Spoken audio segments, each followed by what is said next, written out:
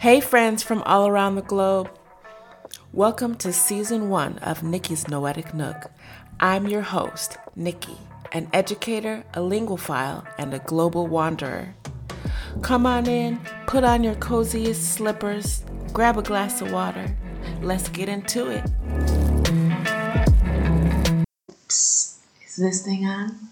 Okay, so I wanted to interrupt because I'm so excited to announce that I have now created a Patreon. So if you're enjoying this content and want more, consider becoming a patron. When you become a patron, you'll get access to the rest of the season, 10 more episodes, and exclusive Patreon episodes, as well as a monthly live chat. Stay tuned to the end of the episode for more details.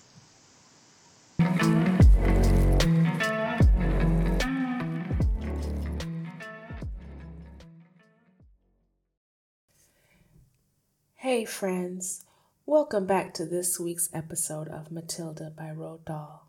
Last week's episode, we read Chapter 9, The Parents. In this chapter, Miss Honey, Matilda's teacher, took the initiative to meet her parents, the Wormwoods. And because she couldn't convince Miss Trunchbull of Matilda's exceptional abilities. However, when she gets to their house, she realizes the Wormwoods have similar disbelief and resistance of Matilda's extraordinary intellectual talent. So let's start Chapter 10. Now we're halfway through the book. Throwing the Hammer. The nice thing about Matilda was that if you had met her casually and talked to her, you would have thought she was a perfectly normal 5.5-year-old child. She displayed almost no outward signs of her brilliance, and she never showed off. This is a very sensible and quiet little girl, you would have said to yourself, and unless for some reason you had started a discussion with her about literature or mathematics, you would have never known the extent of her brain power. It is therefore easy for Matilda to make friends with other children. All those in her class liked her. They knew, of course, that she was clever because they had heard her being questioned by Miss Honey on the first day of term. And they knew also that she was allowed to sit quietly with a book during lessons and not pay attention to the teacher. But children of their age do not search deeply for reasons. They are far too wrapped up in their own small struggles to worry overmuch about what others are doing and why. Among Matilda's newfound friends was the girl called Lavender. Right from the first day of term, the two of them started wandering around together during the morning break and in the lunch hour. Lavender was exceptionally small for her age, a skinny little nymph with deep brown eyes and dark hair that was cut in a fringe across her forehead. Matilda liked her because she was gutsy and adventurous. She liked Matilda for exactly the same reasons. Before the first week of term was up, awesome tales about the headmistress, Miss Trunchbull, began to filter through to the newcomers. Matilda and Lavender, standing in a corner of the playground during morning break on the third day, were approached by a rugged 10-year-old with a boil on her nose called Hortensia. "New scum, I suppose," Hortensia said to them, looking down from her great height. She was eating from an extra-large bag of potato crisps and digging the stuff out in handfuls. "Welcome to Borstal," she added, spraying bits of crisp out of her mouth like snowflakes. The two tiny ones, confronted by this giant, kept a watchful silence. "Have you met the Trunchbull yet?" Hortensia asked. "We've seen her at prayers," Lavender said, "but we haven't met her." "You've got a treat coming to you," Hortensia said. "She hates very small children, so therefore loathes the bottom class and everyone in it. She thinks 5-year-olds are grubs that haven't yet hatched out." In went another fistful of crisps, and when she spoke again, out sprayed the crumbs. If you survive your first year, you may manage to live through the rest of your time here. But many don't survive. They get carried out on stretchers screaming. I've seen it often. Hortensia paused to observe the effect of these remarks were having on the two titchy ones. Not very much. They seemed pretty cool. So the large one decided to regale them with further information. I suppose you know the Trunchbull has a lock-up cupboard in her private quarters called the Chokey? Have you heard about the Chokey? Matilda and Lavender shook their heads and continued to gaze up at the giant. Being very small, they were inclined to mistrust any creature that was larger than they were, especially senior girls. The Chokey, Hortensia went on, is a very tall but very narrow cupboard. The floor is only 10 inches square, so you can't sit down or squat in it. You have to stand. And 3 of the walls are made of cement with bits of broken glass sticking out all over, so you can't lean against them. You have to stand there more or less at attention all the time when you get locked up in there. It's terrible. Can't you lean against the door? Matilda asked. Don't be daft, Hortensia said. The door's got thousands of sharp, spiky nails sticking out of it. They've been hammered through from the outside, probably by the Trunchbull herself. Have you ever been there? Lavender asked. My first term, I was in there 6 times, Hortensia said. Twice for a whole day and the other times for 2 hours each. But 2 hours is quite bad enough. It's pitch dark and you have to stand up dead straight.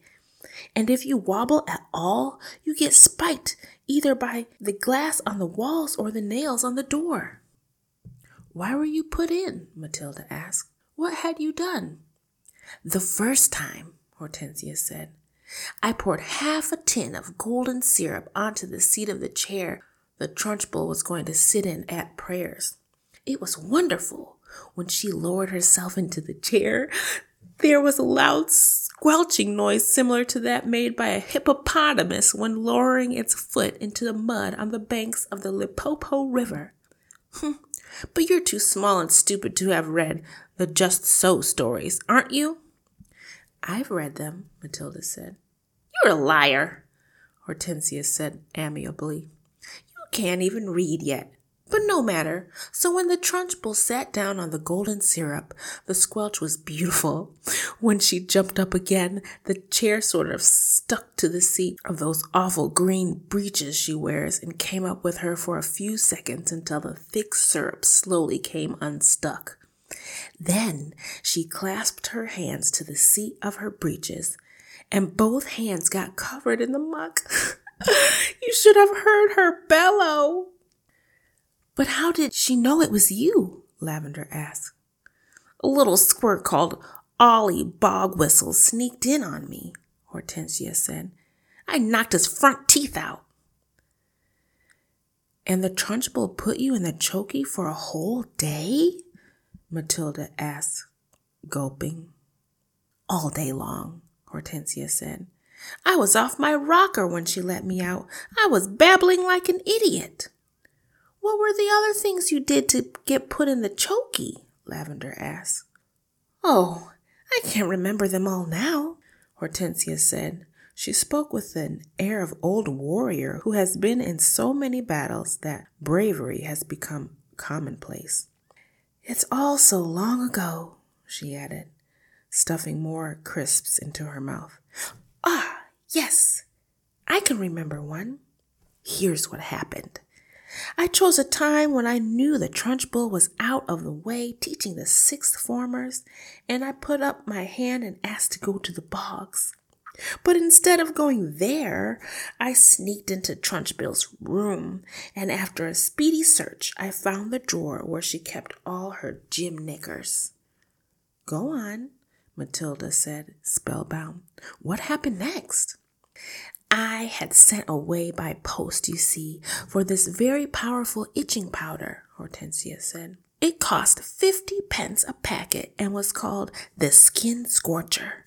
The label said it was made from the powdered teeth of deadly snakes, and it was guaranteed to raise welts the size of walnuts on your skin. So I sprinkled this stuff inside every pair of knickers in the drawer and then folded them up all again carefully. Hortensia paused to cram more crisps into her mouth. Did it work? Lavender asked. Well, Hortensia said, a few days later, during prayers, the Trunchbull suddenly started scratching herself like mad down there below. Aha! I said to myself, here we go. She's changed for Jim already.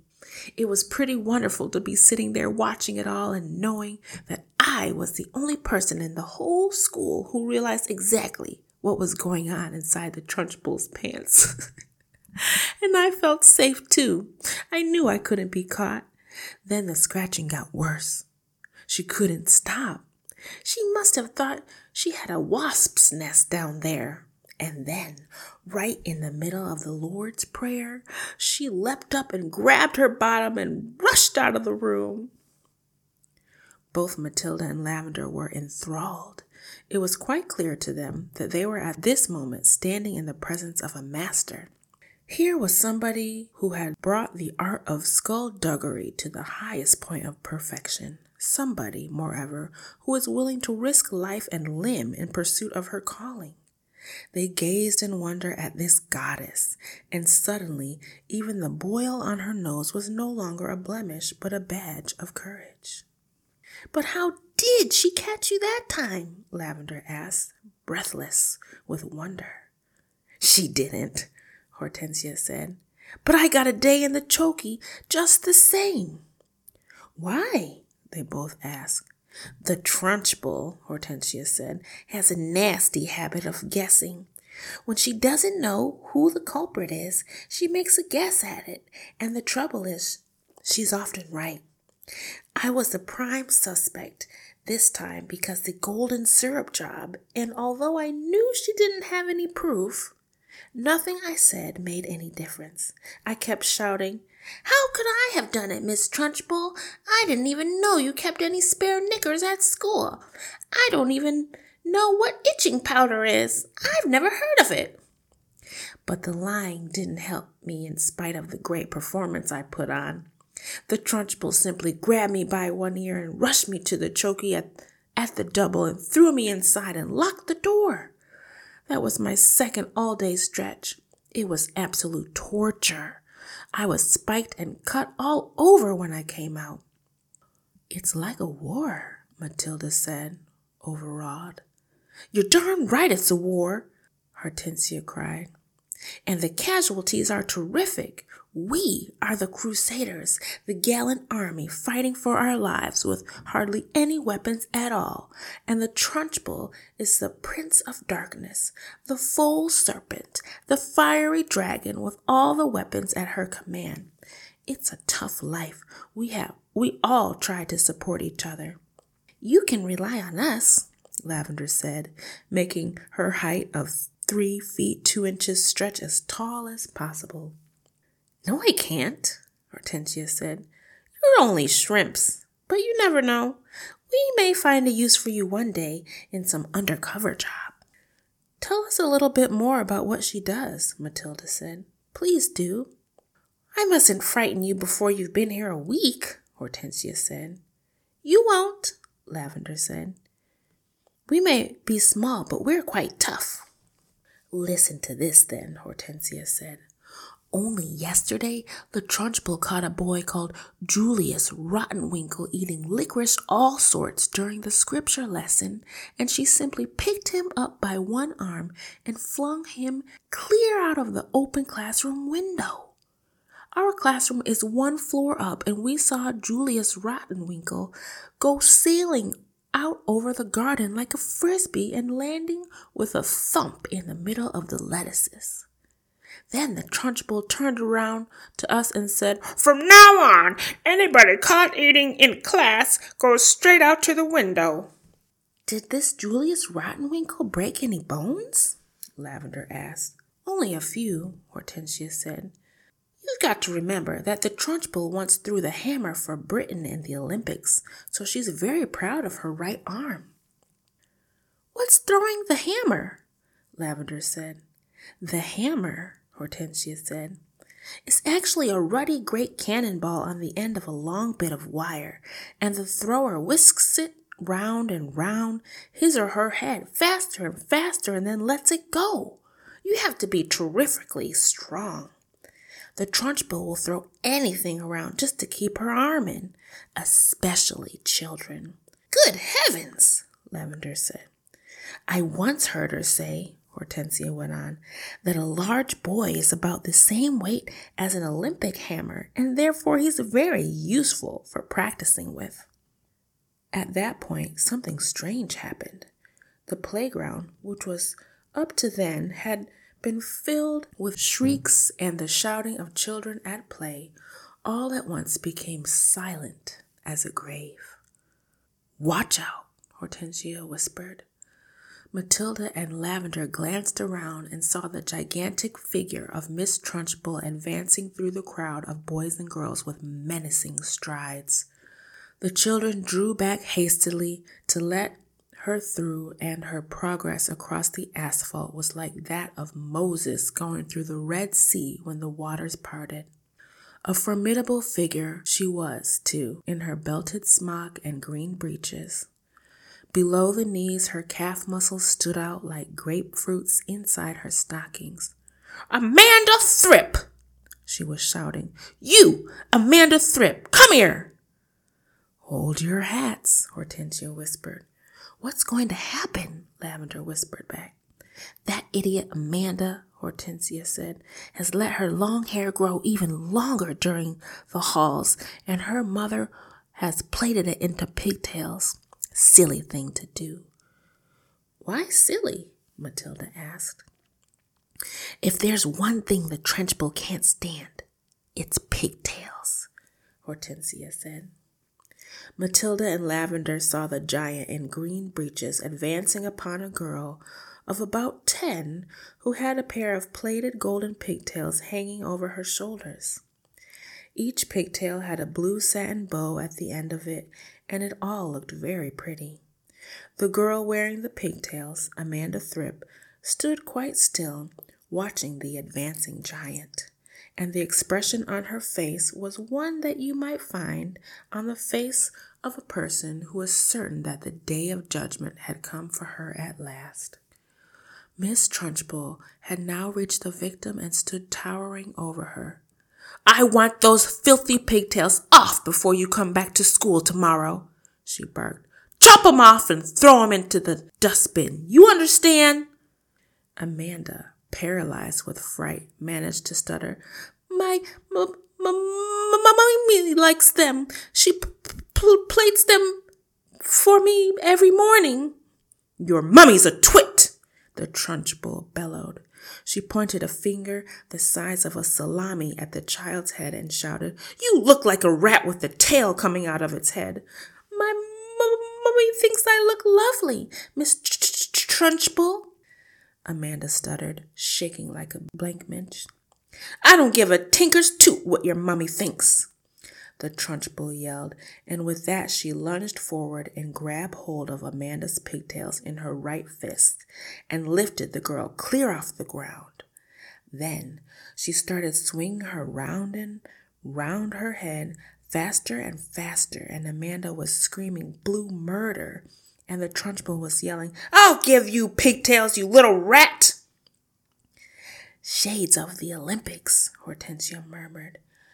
She's getting up to speed now, just like she does with the hammer. 10-1, she's going to throw her.